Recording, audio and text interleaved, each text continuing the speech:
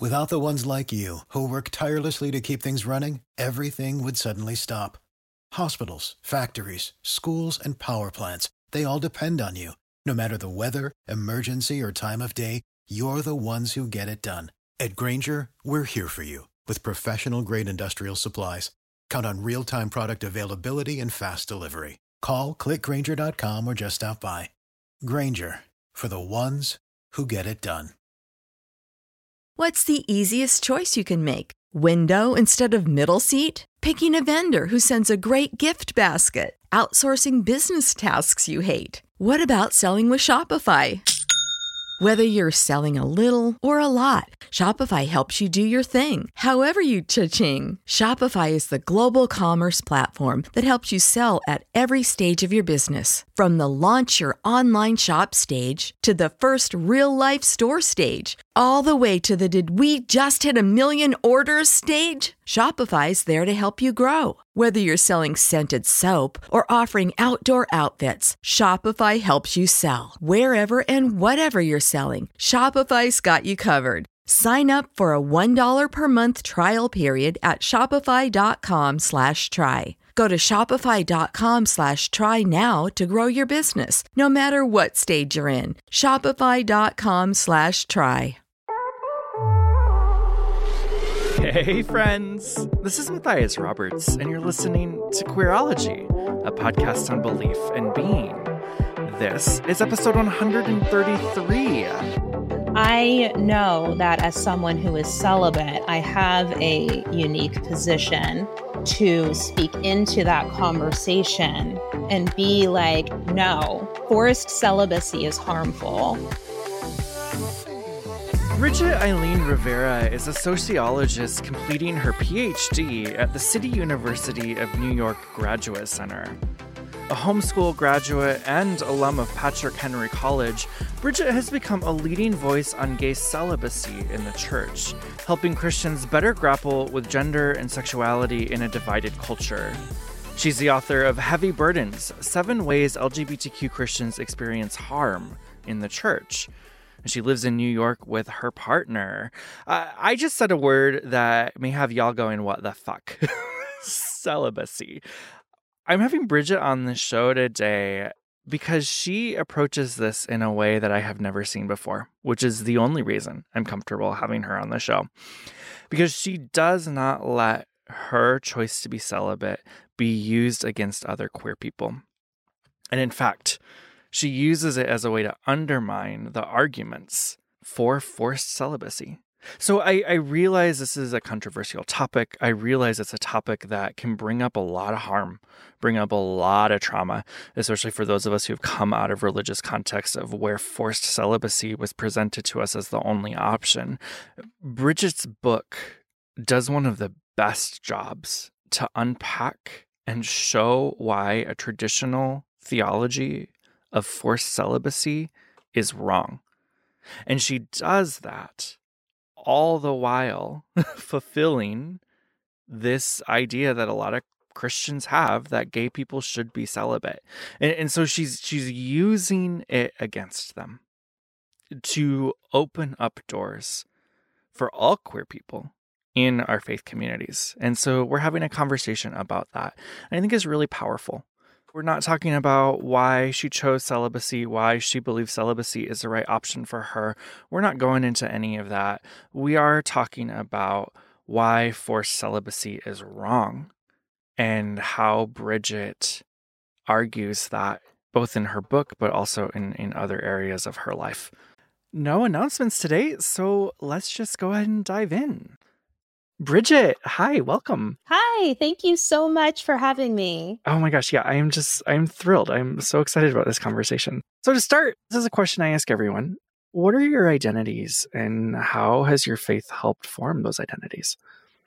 Okay, so, that is like such a big question that I feel like I can't actually list out all of my identities in in a single response to that. But I would say some of the big identities that come to mind when someone asks me, that question in no particular order either. So nobody take this as like, oh my gosh, the first thing she said is like the most important thing to her. I am a Hispanic woman and I'm mixed race. So my mother is Puerto Rican, my father is Irish, and that's where I get my first and middle name from, Bridget, Eileen. Those are both Irish names. I was named after my grandmother on my Irish side and my great grandmother. And so I'm Hispanic, mixed race, and I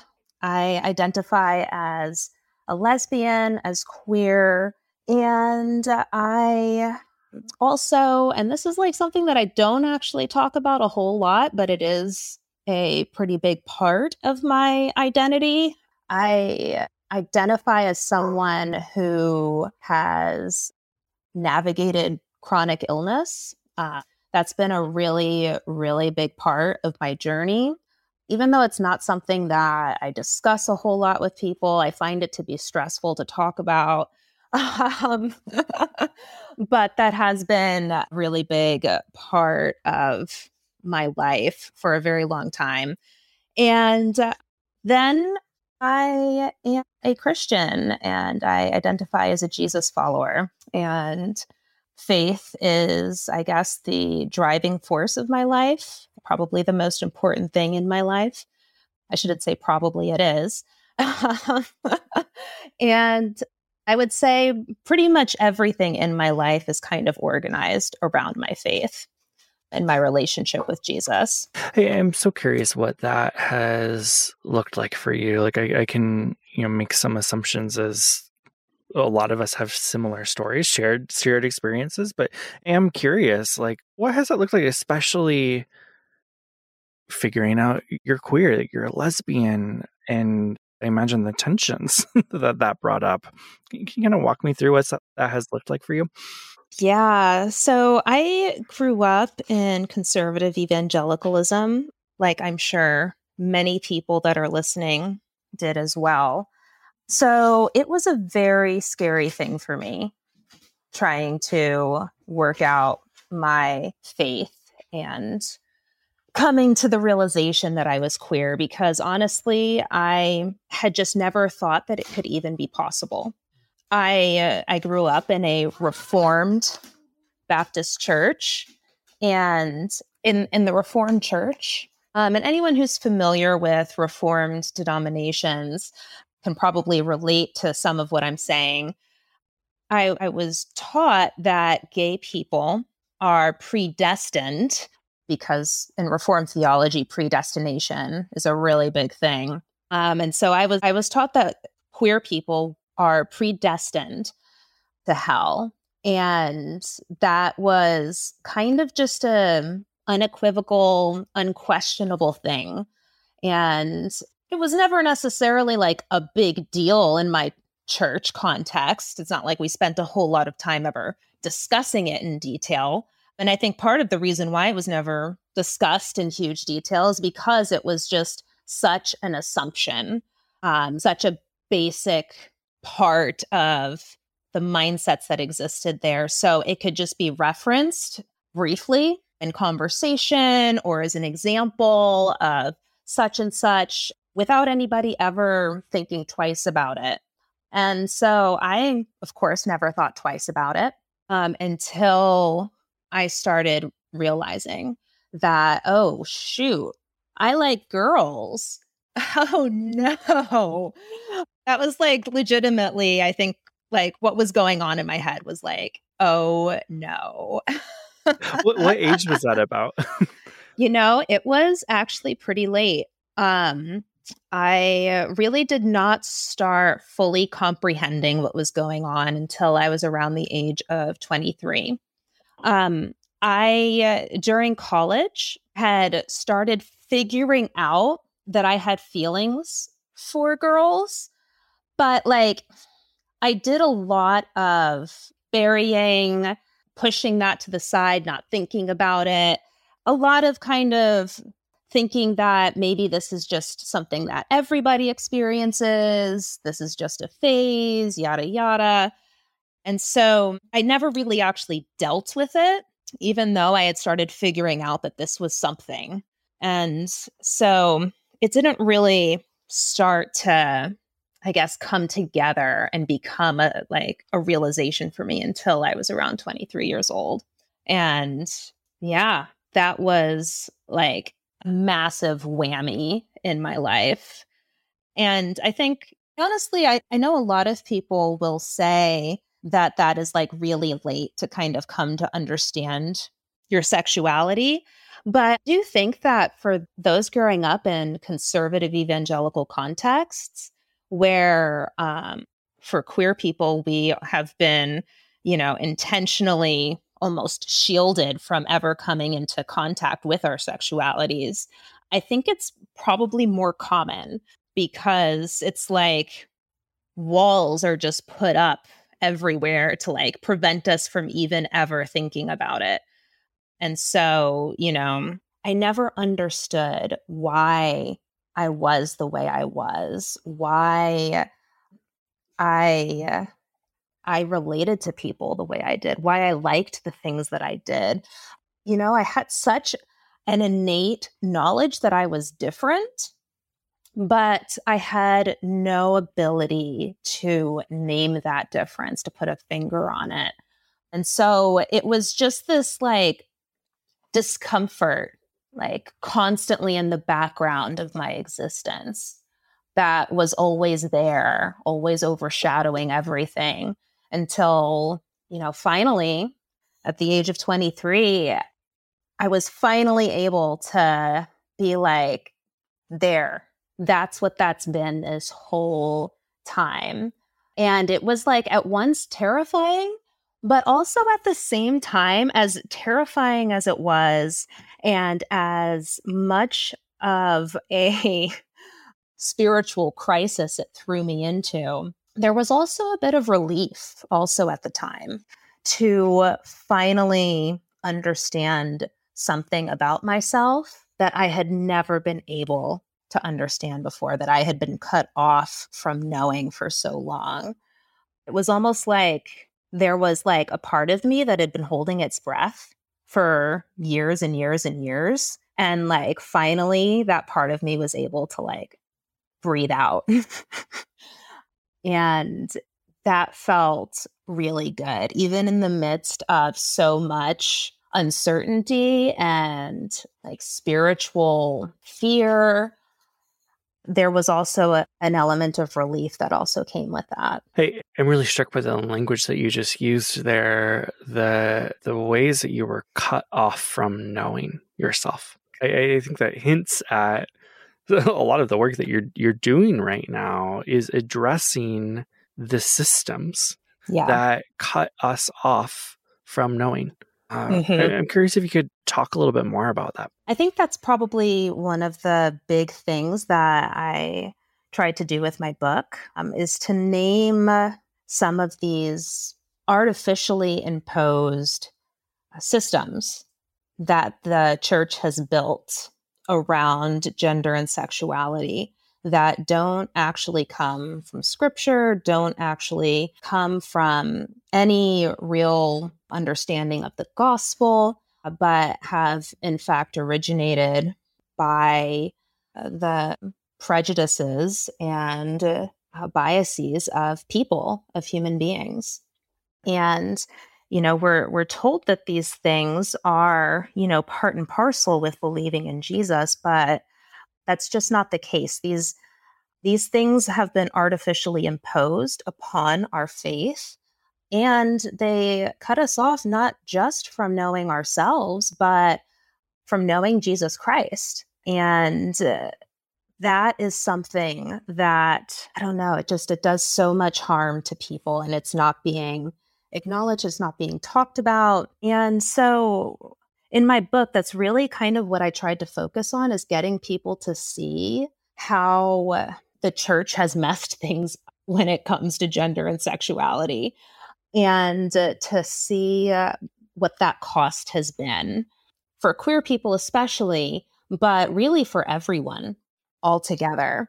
And I really, really believe that the church can grow and get better. I don't think that we are stuck here in this place that we're in right now with, church schisms happening all the time over LGBTQ issues. I don't think it's going to be that way.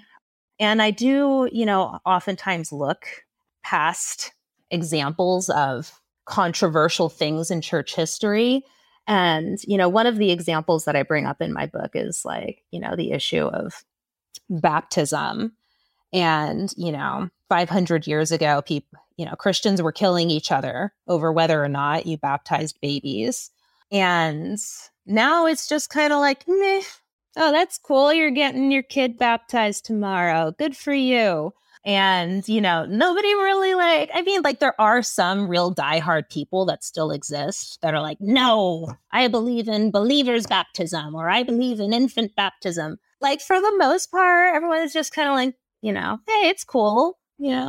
Whatever, you believe what you believe. I'll believe what I believe. We're all Christians.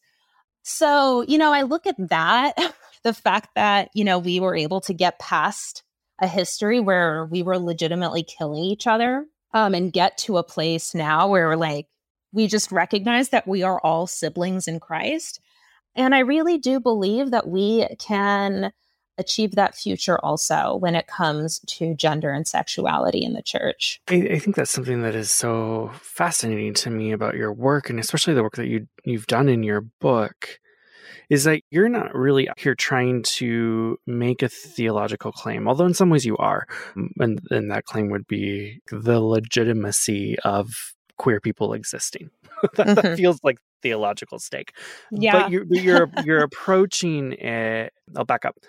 Where I've seen a lot of people approach this conversation is from I am going to shift my theology to the Bible validates queer sexuality, validates kind of this what we would understand as a newer, the non-traditional kind of approach to LGBTQ people. Yeah. And then, so we come in, we say, queer people are good, relationships are great. We can undo all of this harm because queer relationships are valid. Mm-hmm. You walk in and I feel like take a different approach of, instead of we're jumping to this new sense, you're coming in and saying, from a traditional perspective, let's undermine every single one of these arguments and show how they're invalid regardless. And I love that. There were multiple times as I was reading your book that I put it down, stood up and clapped, which is so dramatic. But you undid these arguments in ways that I have never seen them engaged with before. Wow. Well, that means a lot to me to hear you say that, because that is one of the reasons why I wrote the book, because I would have so many moments where I would just be pulling my hair out because I had so much that I wanted to say. And I was like, nobody else is saying this. Nobody else is naming this. And you're absolutely right. I was trying to come at this from a place of let's actually come at this from traditional theology. And let's actually look through, given what is already believed, is not controversial at all, actually, what traditional Christians already assent to. And let's actually go through what that implies about gender and sexuality and how we approach it. And you're right. I was really hoping that people could see that regardless of where your stance is, regardless of whether you are approaching this from a liberal theological lens or a traditional theological lens, the end result is ultimately very similar in the end, which is let queer people have their own spiritual journey and give them the freedom to decide for themselves how God is asking them to live. give queer people the freedom to read the Bible and come to their own understanding of what God is saying in Scripture. Give us the freedom to have a walk with Christ where we figure things out and make choices for ourselves that are not forced upon us.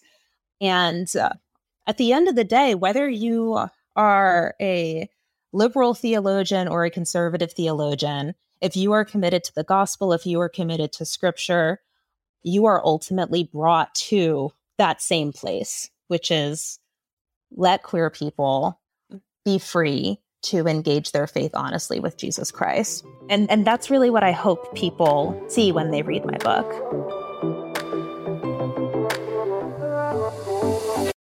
When you need mealtime inspiration, it's worth shopping Kroger, where you'll find over 30,000 mouth-watering choices that excite your inner foodie. And no matter what tasty choice you make, you'll enjoy our everyday low prices, plus extra ways to save, like digital coupons worth over $600 each week. You can also save up to $1 off per gallon at the pump with fuel points. More savings and more inspiring flavors make shopping Kroger worth it every time. Kroger, fresh for everyone. Fuel restrictions apply. Save big on brunch for mom, all in the Kroger app. Get 16-ounce packs of flavorful Angus 90% lean ground sirloin for $4.99 each with a digital coupon. Then buy 2, get 2 free on 12 packs of delicious Coca-Cola, Pepsi, or 7-Up, all with your card. Shop these deals at your local Kroger today, or tap the screen now to download the Kroger app to save big today. Kroger, fresh for everyone. Prices and product availability subject to change. Restrictions apply. See site for details.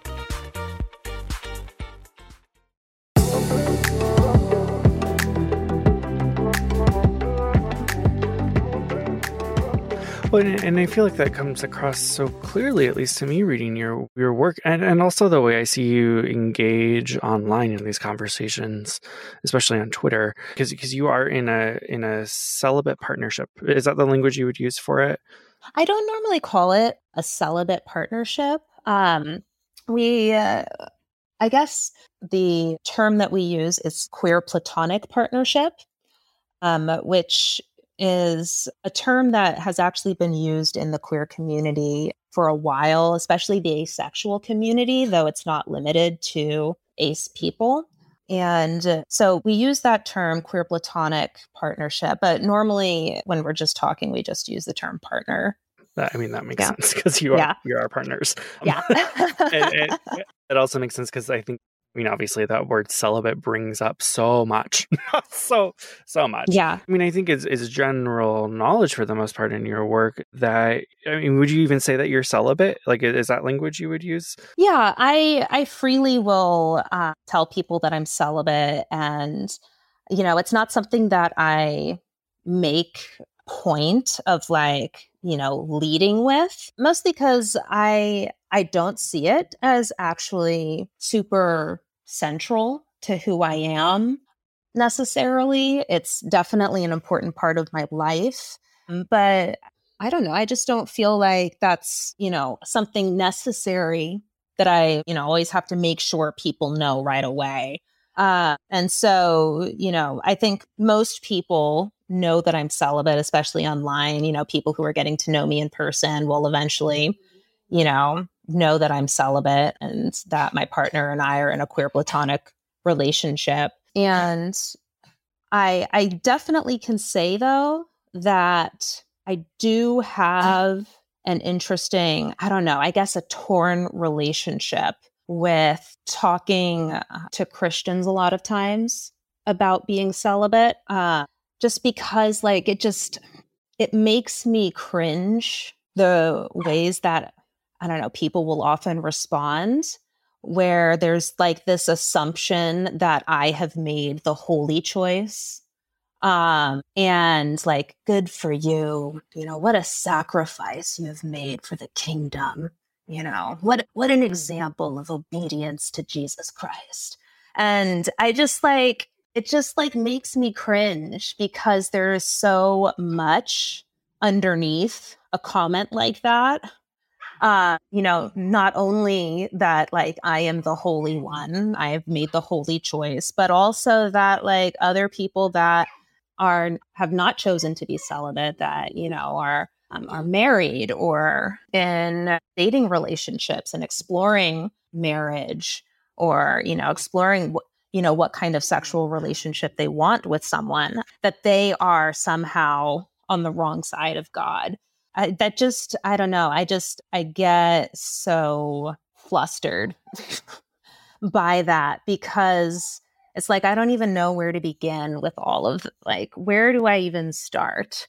In some ways, that's why, again, that's another thing that I wanted to do with my book is to have a place where I break down why it is so harmful to force celibacy on people. From someone who is celibate herself, let's break down why it's harmful to push this on other people. And felt like I needed to do that because a lot of times when there's arguments out there by people, arguing that forced celibacy is harmful, the, response a lot of times is, oh, they're just saying that because, they want to continue to, live in their sin, or whatever it is that people say. And I know that as someone who is celibate, I have a unique position to speak into that conversation and be like, no, forced celibacy is harmful. I am just so tired of seeing so many queer people who are also celibate, but are not willing to put themselves out there and just say that forcing celibacy onto gay people is wrong. I've honestly just been so tired of that for so long, of sitting in conversations with people and having them divulge this in private, but then never ever say it in public, or just outright, state the opposite or just ignore the issue. And I want there to be more people who are willing to step into this and speak out against it, because ultimately we are all one community. As queer Christians, we are all one community. And if we are not all able to thrive in our relationship with Jesus Christ, then all of us are going to suffer. And, ultimately, forcing celibacy onto gay people, harms gays who are celibate just as much as it harms queer people who are in romantic relationships, just in different ways. And so, ultimately, I think it's important to, come together on this issue and to, really work together to improve the situation in church communities across the board. And I really do hope that my book allows that to happen more, that it opens doors for that to happen, and that there will be more people who are willing to step out of their comfort zone and be like, yeah, this is important and we need to do something about it. Yeah, I think that's what I so appreciate about your work, is that you are not willing to let anyone use your identities or your convictions even as a weapon against other queer people. And I think, at least historically, and this maybe is just my own experience, we weaponize each other, and not just we as queer people, but the church itself, chooses the handful of us that are saying, for celibacy or the other options of fully affirming, and we get pitted against each other. And I think there's legitimacy to these conversations that then happen, but also that weaponization is so heartbreaking. Yeah. And you're standing up and saying, no, this isn't going to happen. And then you also have the arguments and have done the work to undo some of the popular arguments that are out there.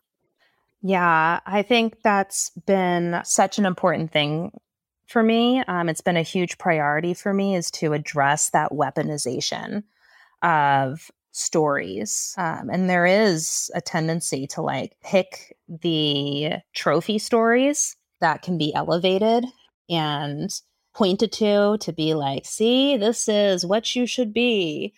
And that's actually one of the reasons why I wanted to have such a full cast of queer people's stories in my book. I interviewed over 24 people. I was only able to include 12 of their stories ultimately, and I wish that I could have included more. But even within the 12 that I was able to include, it was really important for me to show the full range of queer experiences, the ways in which, people arrive at different points in their journey, the different ups and downs, the different ways that relationship with God might be felt or experienced, how things are different depending on gender and, race and even age and, types of churches that you went to and things like that, just because I didn't want people to come away from my book with, just kind of like a very limited idea of who queer people are. I wanted people to come away with an understanding that like queer people come from all walks of life, from all places, with a vast range of experiences. And the one thing that we all have in common is trauma from the church. And like really wanting to be like, that is actually what is like the big deal that needs to be addressed.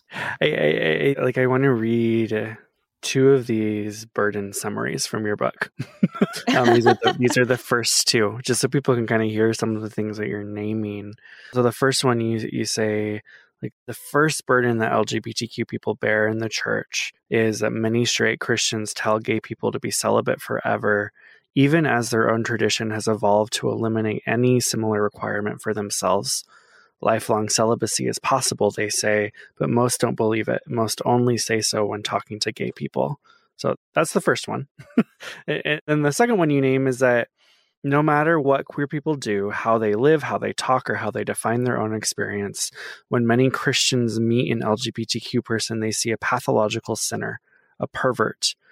All people sin, but LGBTQ people are sinners without grace. Like, whoa. Like, both of those feel so true to my experience. And I think like you are one of the first people I've heard who've been able to name that with such clarity.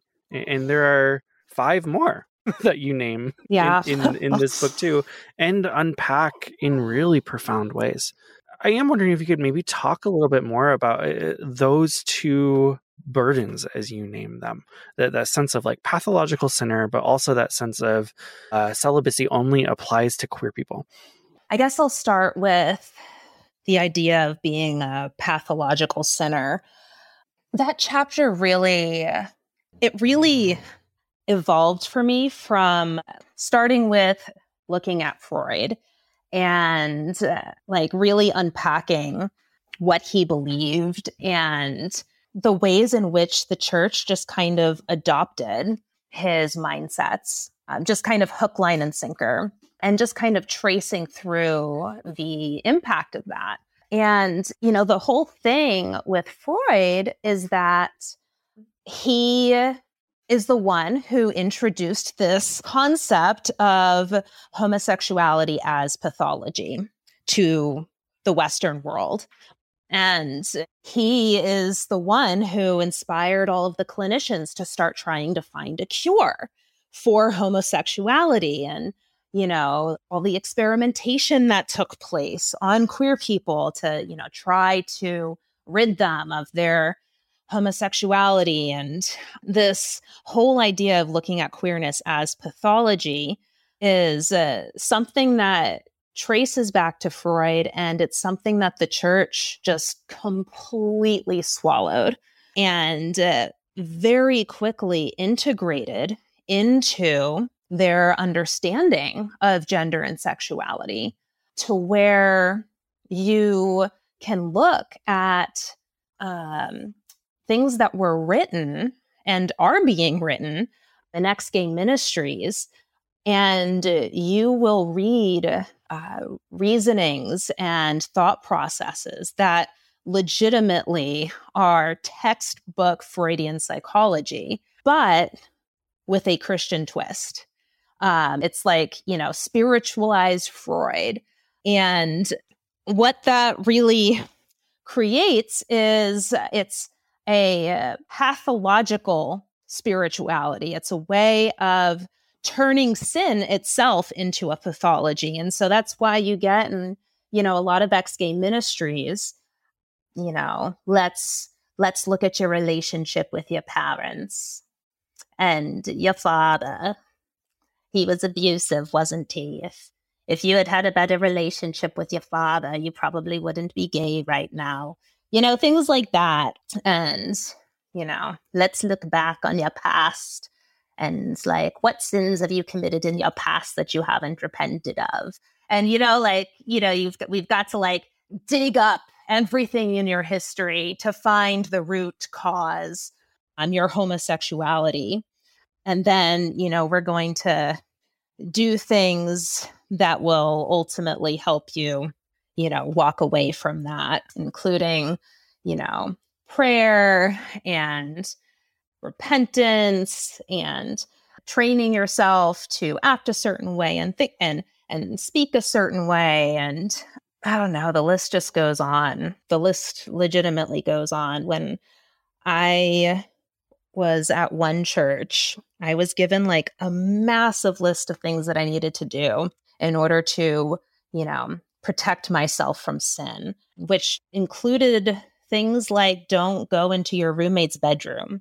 Don't sit on the couch with another woman while the both of you are drinking wine.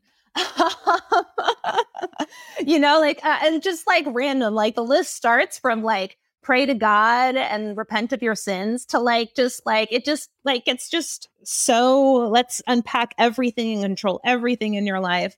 But it's treating LGBTQ people in a pathological way. It's treating sin as a pathology. And so sin is at once something that you can be cured of, and also something that is destining you to hell and making God hate you. And it's just it's so twisted and messed up. And honestly, it really messes people up in terms of their relationship with God. And it can be really hard to recover from because it creates these patterns of thinking about faith and thinking about spirituality that can be really hard to retrain yourself to think about in more and healthier ways. Right, because that place of straight people get the grace, and I think this is even one of your burdens, straight people get the grace, queer people don't. And not only that, we have a part of ourselves that is inherently sinful in a different way. Yeah. That just messes so much up within ourselves, especially when we're raised in that world. Yeah. But you said about how all people sin, but LGBTQ people are sinners in a very different way. That's something that I tried to highlight in that same section of the book. I think it's just so ironic because my whole life, the whole concept of being a sinner saved by grace was, constantly being referenced, that, all of us are sinners, but, Jesus saves us. Thank God for his grace. And it's, really interesting because Christians will admit to being a sinner. And that is not something that has to be an identity that is who they are. Whereas when a Christian says that a queer person is a sinner, it means something completely different.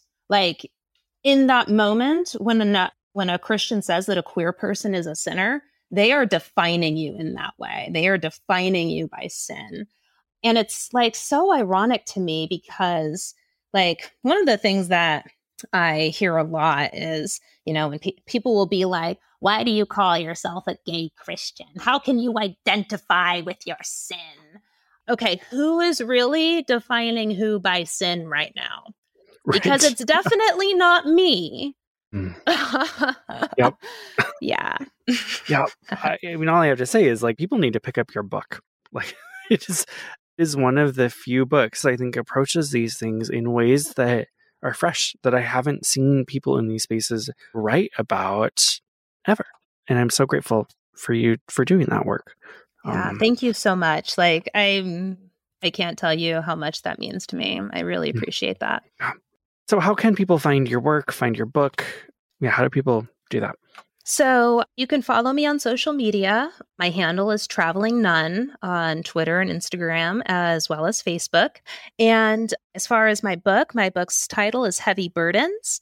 And you can buy that pretty much wherever books are sold, as they say, whatever, your favorite publisher is. Oh my gosh, whatever your favorite retailer is. And you can also buy it from the publisher, Brazos Press. And so, you can just type in Heavy Burdens wherever you like to buy your books, and it should pop up. It's pretty easy to find. Well, thank you so much for joining me. This has been wonderful. Yeah, thank you so much for having me. As I said before we started recording, this is a huge honor. So thank you so much. Yeah, thank you. You can find Bridget on Twitter and Instagram at Traveling Nun. Be sure to go pick up a copy of her book, Heavy Burdens, 7 Ways LGBTQ Christians Experience Harm in the Church. It's available wherever you get books, and it truly is one of the best books that I have read on this topic in a very long time. Queerology is on Twitter and Instagram at QueerologyPod, or you can tweet me directly at Matthias Roberts. Queerology is made possible because of you. To find out how you can become an active listener and help keep Queerology on the air, head over to patreon.com/Matthias Roberts. A really easy way to support the show is by leaving a rating and a review. You can do that right in your podcast app, or head to matthiasroberts.com/review and it'll take you right there. And until next time, y'all, bye!